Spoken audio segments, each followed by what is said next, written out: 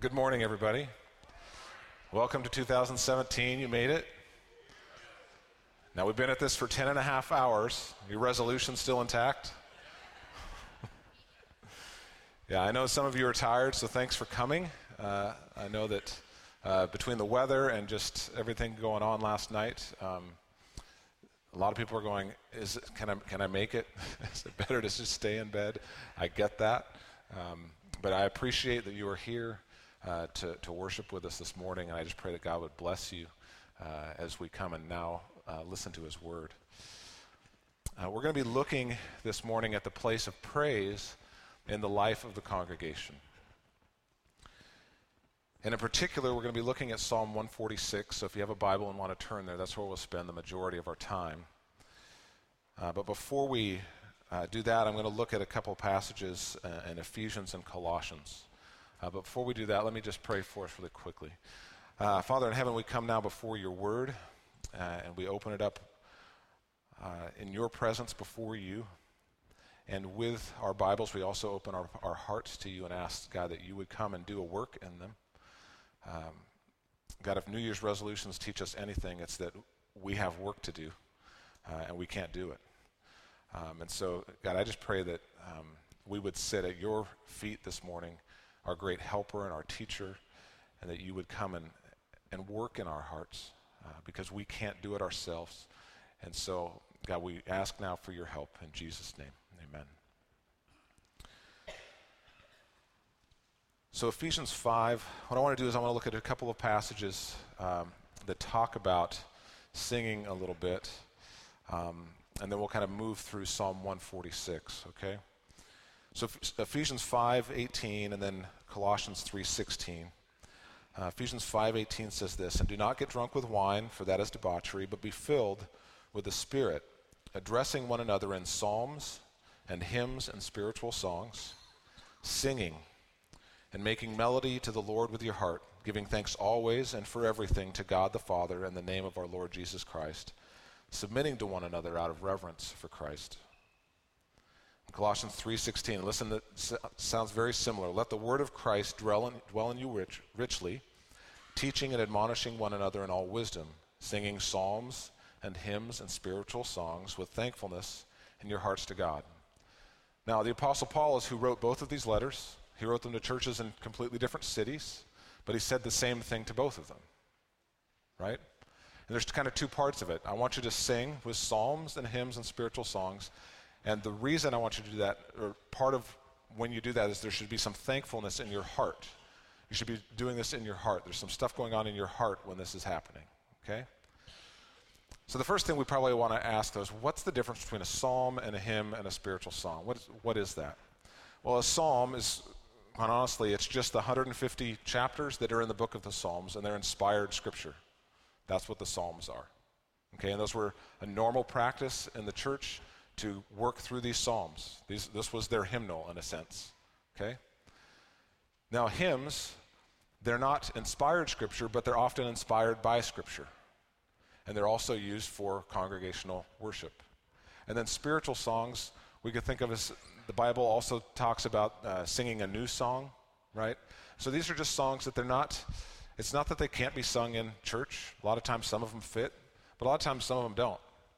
There are some Lecrae tunes that I really like, but wouldn't work here. And some of you are going, I don't even know who Lecrae is. There's a reason you probably don't know. He's a rapper, a Christian rapper, okay? And yes, I like it once in a while, because he does some amazing thing with the lyrics that speak to my heart and elevate who Jesus is. And in a way that nobody else is able to do, right? Because this is a different kind of music, right? But would that work for Cedar Home? No, right? But at the same time, what Paul is exhorting us to do here is that we're supposed to use psalms and hymns and spiritual songs with one another, right? It's pretty clear that that's what he's instructing us, right? Is that we're supposed to be using those with one another to encourage one another in thankfulness toward God. And the point of these passages is not to find ways to categorize our music or discern which one's more spiritual. Indeed, there are churches who are psalms only. There are churches that are hymns only. There are churches that are only new songs. And Paul says, use them all. He doesn't say, pick one of these. He says, use them all. Use everything to encourage one another. So use songs of all types. Now, as we turn our attention to Psalm 146, we see that David, the worship leader of that congregation, is aiming for this same thing, that we would, as God's people, we would praise Jehovah our God, and that our hearts would move in affection toward him. So let's look at Psalm 146. I'm just going to read it. If you want to follow along, you can. It'll be on the screen, I believe, behind me as well. Psalm 146, praise the Lord.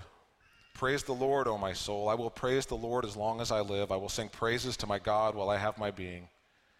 Put not your trust in princes, in a son of man in whom there is no salvation. When his breath departs, he returns to the earth. On that very day his plans perish.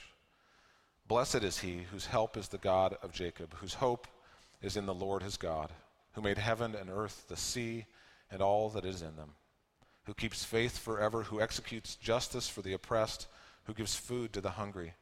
The Lord sets the prisoners free. The Lord opens the eyes of the blind. The Lord lifts up those who are bowed down. The Lord loves the righteous. The Lord watches over the sojourners. He upholds the widow and the fatherless, but the way of the wicked he brings to ruin. The Lord will reign forever, your God, O Zion, to all generations. Praise the Lord. This psalm, Psalm 146, is the first of 5 what are called Hallelujah Psalms. They're called Hallelujah Psalms. These last 5 in the 150, 146 through 150, are called Hallelujah Psalms. And if you'll look, the beginning and end of each of them begins with Hallelujah, or praise the Lord. And it ends with Hallelujah, praise the Lord. And in the middle, there's some material there that David wants to use to help spur us on toward praising God. Because the exhortation at the beginning is Hallelujah, praise the Lord, and it ends with Hallelujah, praise the Lord. And when you think about it, in the book of Psalms, which is not all praise, there are psalms of lament, there are psalms of confession, there are psalms of thanksgiving, but these last 5 he saved to the end of the book, because this is the crescendo of the book, and it's all about praise. And that's what he's encouraging us toward.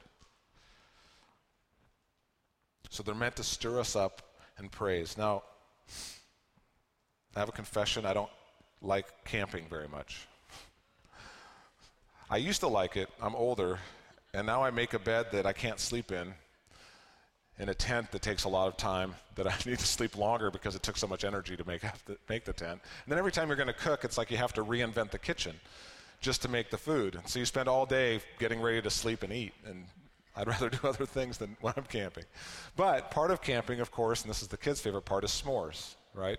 But to have s'mores, you've got to start a fire. Now, there are some things I've learned about camping, and that there are better ways to stoke a fire than blowing on it, because that usually just gets you lightheaded, right? But what I'll do is I'll take one of the lids off of our bin, one of the bins that we carry our stuff in, and I'll start fanning it with one of those. Well, you start moving that much oxygen over that fire, it heats up really quick. And it saves a lot of, stars and that other stuff that you see, right?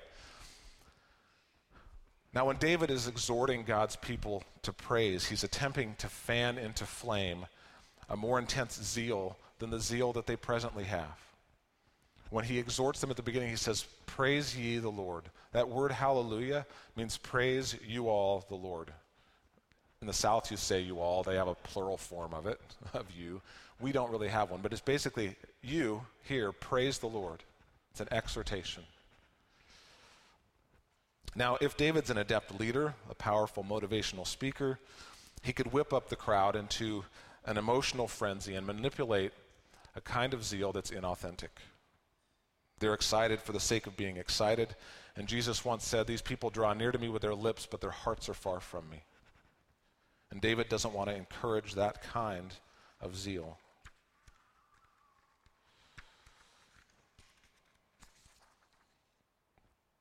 Like with that campfire, I can fan it, I can get it really hot, and then I could take a stone and I could put the stone in the middle of that fire and I could vigorously fan on it.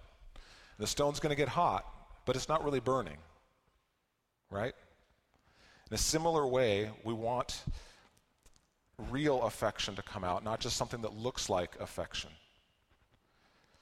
And David seems to employ a two-stage method of starting this fire within our souls in the psalm. Stage one is the kindling of exhortation, and stage two, he fans the flame by a proclamation of truth, and that's what we're going to see. So in stage one, we see this in verse 1. He says, praise the Lord, O my soul. Now, why does he need to do this? It's because when you and I came here this morning, we were thinking about too many sausages that we ate last night. We were thinking about, whatever it was that we were doing last night. You were talking about it. What'd you do? I was talking with Jessica. What did you do last night? And, that's where our minds are, right? But we need exhortation to say, okay, everybody, listen. Whatever we're doing, this is the time to praise the Lord. That's what we're here to do. And so that's what David's doing. And then not only that, he's going, praise the Lord, O my soul. Because he's saying, soul, listen, I know you're not into it right now. I know that you're tired. I know you're not feeling it. But come on, soul. This is the place where with God's people, this is what this is for. This is what this time is set aside for. We wobble throughout the entire week, just spiritually, we're being bombarded by a million things. But this is the place where we're not bombarded with those. This is the place where we have a time as a congregation to focus and turn our attention to the one who can help us. And so that's what David's doing. He's saying, okay, everybody, we're here. This is what we're here for. Praise the Lord, O my soul. I'm here with you, right?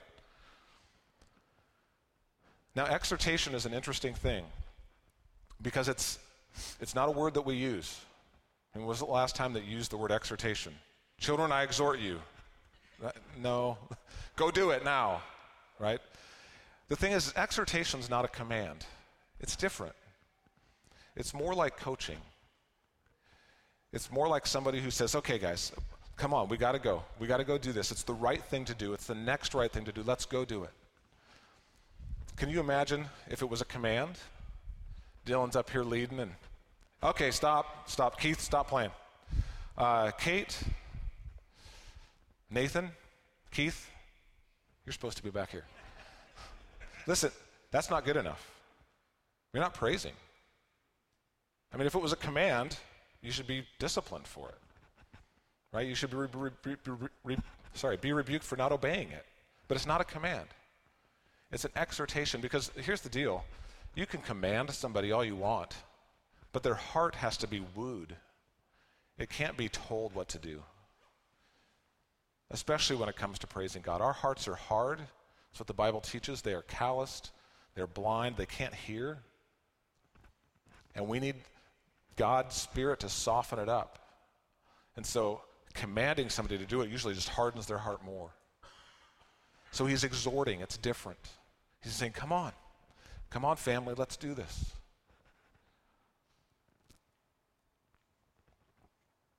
So the next question that comes up, though, is what does zealous praise look like? Now, in this psalm, in the next verse, verse 2, David says, I will praise the Lord as long as I live. I will sing praises to my God while I have my being. So part of his exhortation is to sing, right? We were just singing. But singing isn't the only outward expression of praise that the Bible affords us. Psalm 34:1 says that we can extol the Lord with our lips.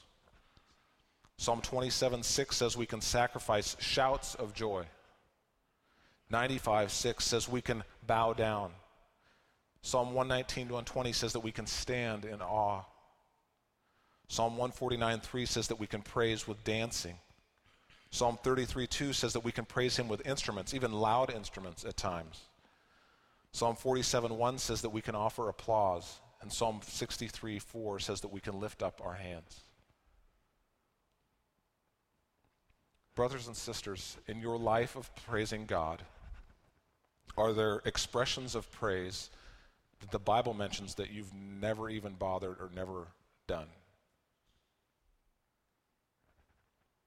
Now, I'm not here to shame you or command you to do them. I'm just asking a question. because they're here. They're regularly employed in the Old Testament. The God's the same who we're praising in the New Testament. Here's what we as leadership at Cedar Home want you to hear, is that we're giving you permission to express praise to God in any of these ways that the Bible mentions. You're free to do that. The only admonition I have is that if you're reluctant to do these things because you're thinking about the people around you, I just ask you, and I get it. I just ask you to cast aside that burden, because you're going to be stuck. We're made to worship God. That's what we're designed to do. It's what we're designed to give glory to God, to sing praises to God. What are we going to do in heaven?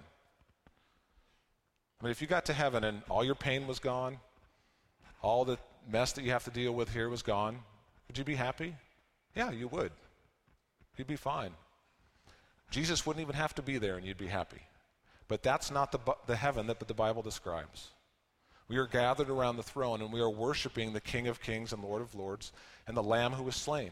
And we're singing, we're praising, we're shouting, we're applauding. And so why wouldn't we do that now? It's the same King.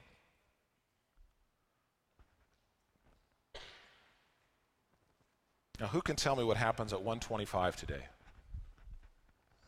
Yes, that's right. Elijah, you're awesome.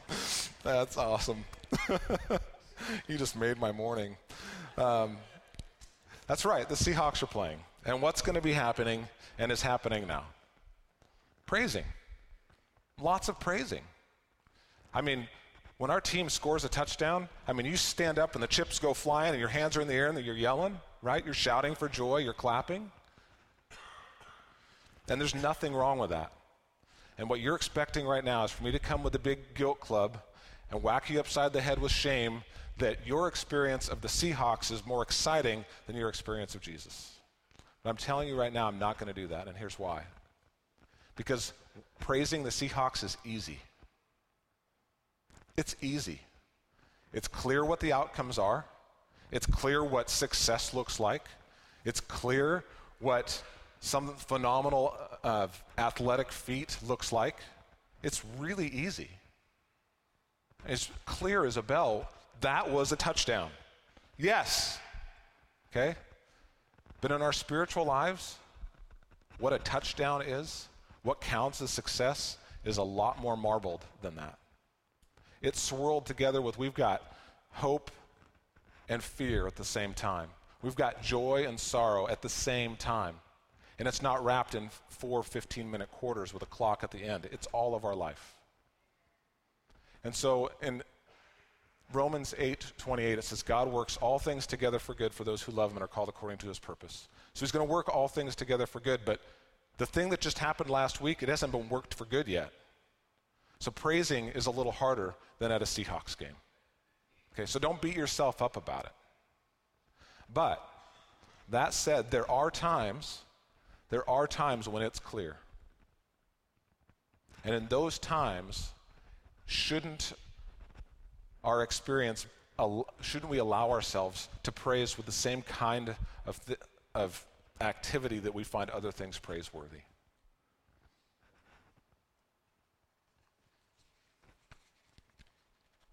Again, it's not a guilt thing. The last thing I ever want to do with you is guilt you into doing something, because it's just a lousy form of motivation. It tells you that you're condemned, and you're not. We just do not want to clobber with guilt. It's just not helpful. I think I might have flipped too many pages here. Okay, there we are. See, we want you to know that as leaders here at Cedar Home, we're committed to seeking God for how we can create environments that help us to do this better. This isn't just your problem, well, you guys got to figure this out, and we as leaders, we just sit here and tell you should do it. That's not it. Okay, you might have noticed a few months ago we changed the order of service around a bit because we wanted a little more continuity between our singing, worship through singing, and worship through the Word. It's one of the reasons we wanted to do that. We didn't want it to be broken up with announcements and all of that. And we're continuing to seek God for what are some other ways that we can facilitate these kind of environments. We don't know what they look like yet. We're still working through it because we don't want it to be manipulative. We don't want it to be that stone that looks like it's hot when it isn't. So we want to help you to have authentic praise.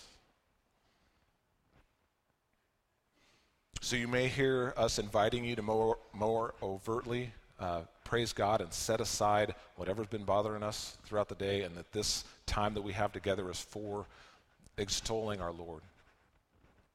You know, one of my, that's our role.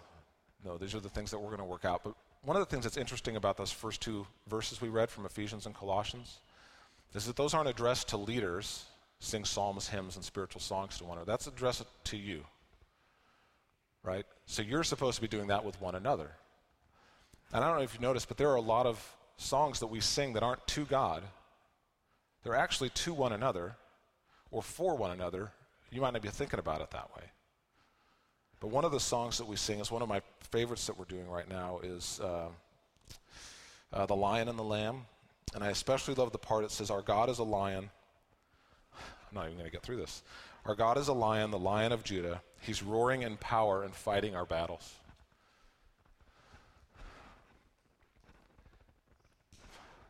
Man, when I sit here and I look around and I know where some of you are at, and I'm singing those words as heartily as I can for you, because, man, I know you need to hear it. You need to believe that God is fighting your battle for you, because you're done. You don't even want to get out of bed in the morning, but you're here, and you're looking to God for your help. And if I can help by my singing this truth over you, that's what I think Paul is talking about. Is we're singing. It says our God is fighting our battles. Not God, you're fighting my battles. It's not directed that way. And a lot of the Psalms are the same way.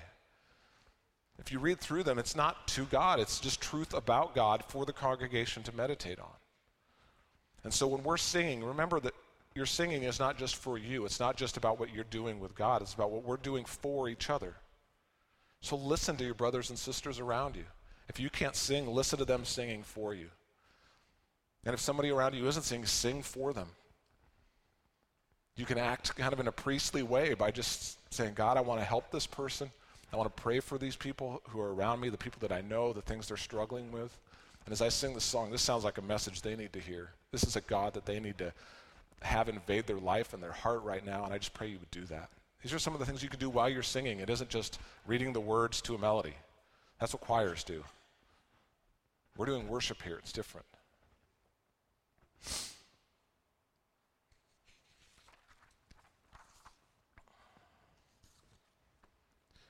So that's stage one, is exhortation.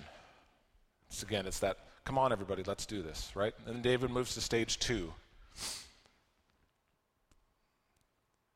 Remember, he wants to kindle this fire. He's kind of he's kindled it, he's kind of lit it by the exhortation, and now he wants to fan it into flame. And he does that by holding up truth. Again, he could just fan the flame. He could just do a lot of fanning. But again, that's that inauthentic stuff that just whips you up into a frenzy. He's like, no, it needs to be solid. It can't be hollow praise. Jesus said, I don't want hollow praise. So how do we do that? We make sure that the praise is filled with truth. And we see that in the rest of the psalm. So we start here in 146, verses 3 and 4. It says, put not your trust in princes, in a son of man in whom there is no salvation. When his breath departs, he returns to the earth. On that very day, his plans perish. So we find here three people in whom we should not put our trust. The first one is princes. The second one is the Son of Man. Now, Son of Man here, don't confuse it with the title that is sometimes given to Jesus, Son of Man. This is different. Okay, it's just Son of Man. The Hebrew word for man is Adam. It's son of Adam, just a descendant of Adam is all this means. You and I were all descendants of Adam. Okay, so don't put your trust in the Son of Man. And the third person, not listed there but implied, is you. Don't put your trust in you. You're a son of man also.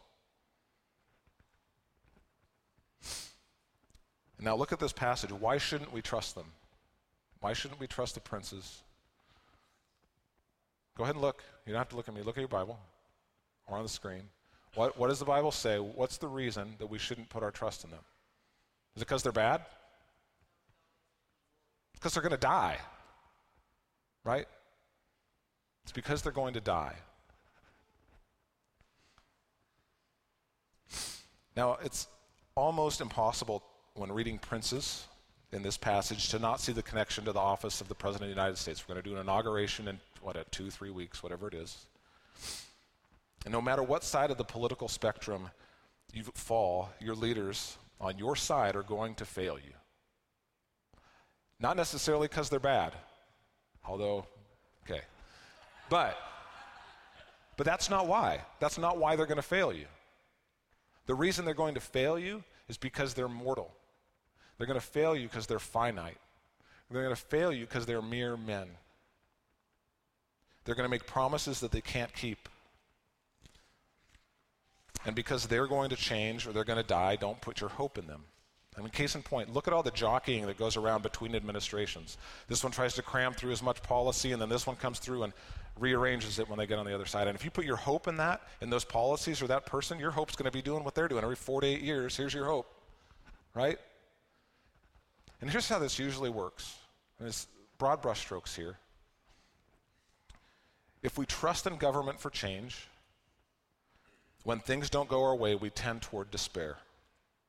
If the government is our hope, and now the government's under the control of somebody who's not going to take it the direction I want to, with policies I don't agree with, woe is me and woe is our nation. And the underlying theme there is there's no hope. Now, more conservative folks, they tend toward not despair. Now, it looks a little different when things don't go our way. We double down on Smith & Wesson and concealed carry and bunkers. And our message isn't that there's no hope. It's that, yeah, there's hope, and that hope is me. In both cases, we're putting our trust in a Son of Man. And we are destined to be disappointed. And David exhorts us, don't do it. Don't put your trust there. Instead, he says, blessed is he, happy, not despairing. Happy is he whose help is the God of Jacob, whose hope is the Lord his God. Blessed is he whose help and hope is God, not in a prince, not in a son of Adam, and not in himself. And then through the remainder of the psalm, David describes this God in whom our help and hope is.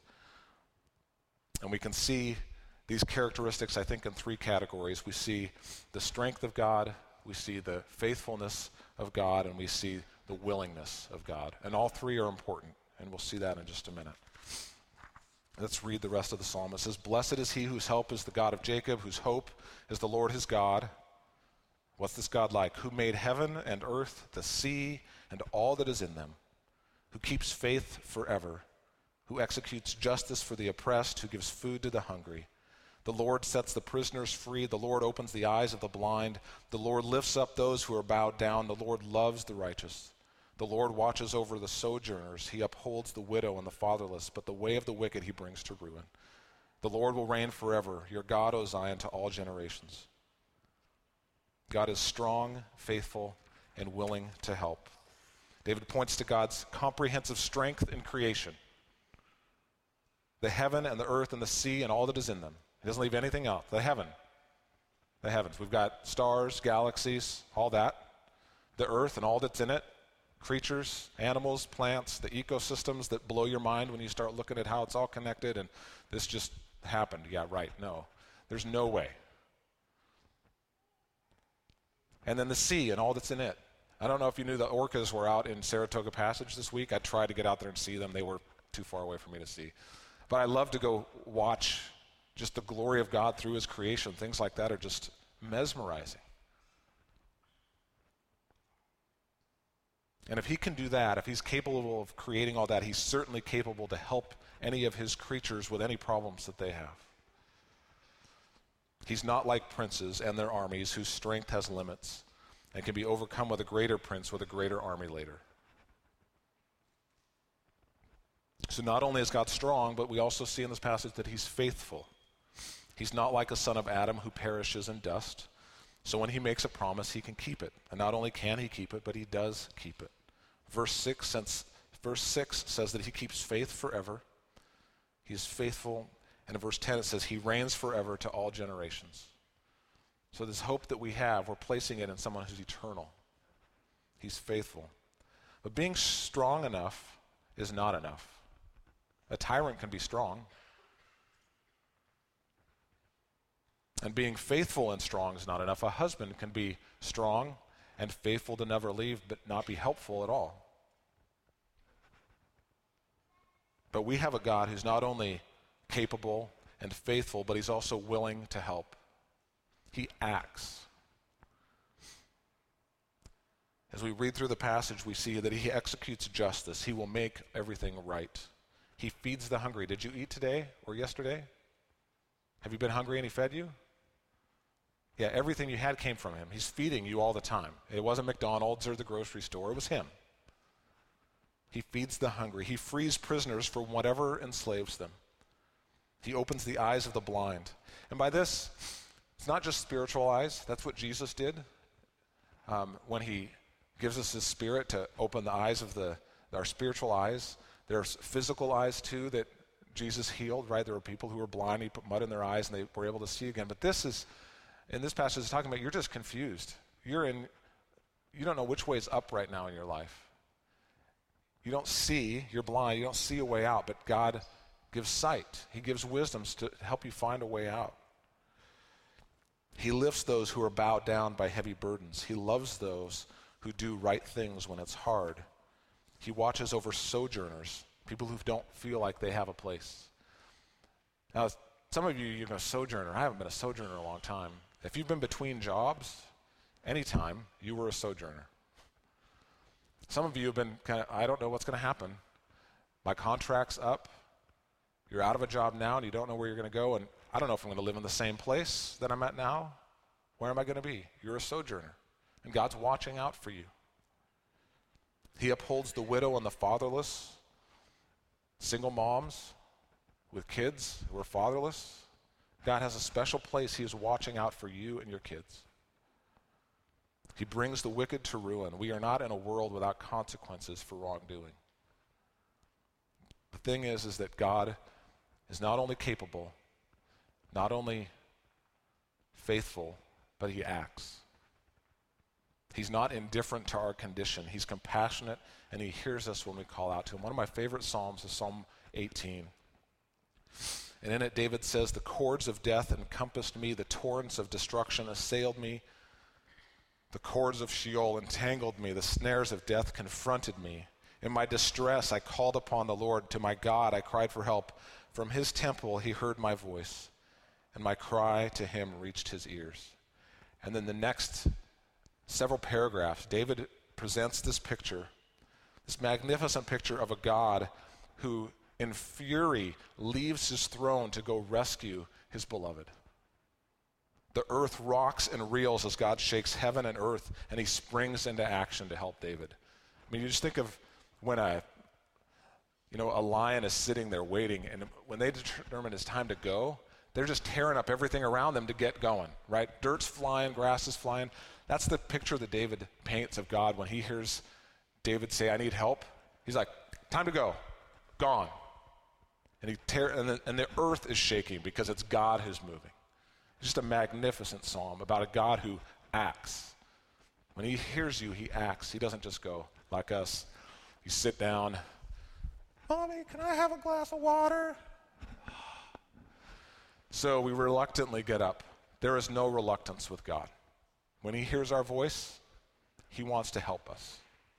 Now, he has wisdom. He's perfect in all of these things.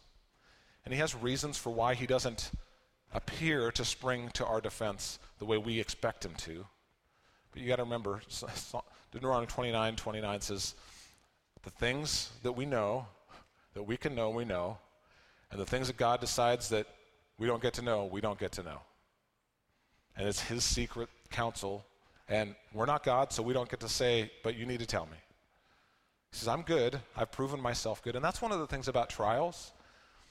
When you think about them, they're only good in hindsight, right? But the reason God gives you that hindsight is so that you have faith for the foresight. I'm in trouble now, but he's got me through every single one of them before. They turned out all right. So this thing's going to turn out all right. And so we can have faith that, he's going to work it out. Even if I can't understand it, he's going to work it out.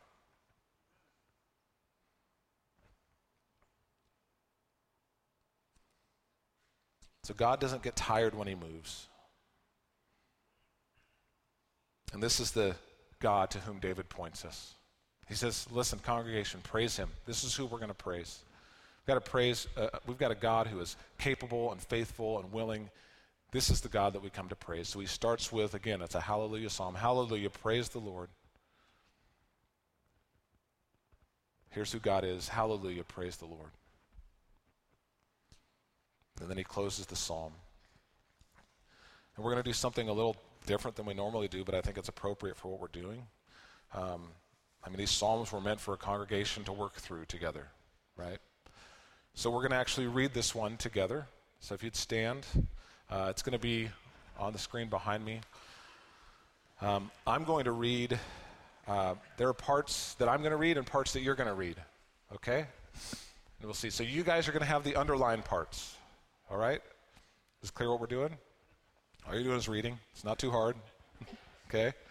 But again, this is part of corporate worship. We're here together to extol these truths together, okay? So here we go.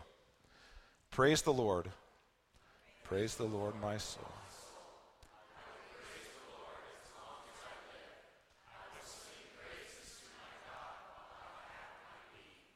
Put not your trust in princes, in a son of man in whom there is no salvation. When his breath departs, he returns to the earth. Blessed is he whose help is the God of Jacob, who made heaven and earth,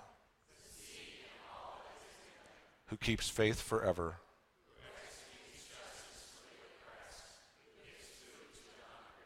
Jehovah sets the prisoners free. Jehovah lifts up those who are bowed down. Jehovah watches over the sojourners. But the way of the wicked he brings to ruin. Your God, O Zion, to all generations. Father in heaven, we stand in awe of you. This morning we stand because you have done for us what we could not do for ourselves, and that you sent help to us in Jesus to pay for our sins.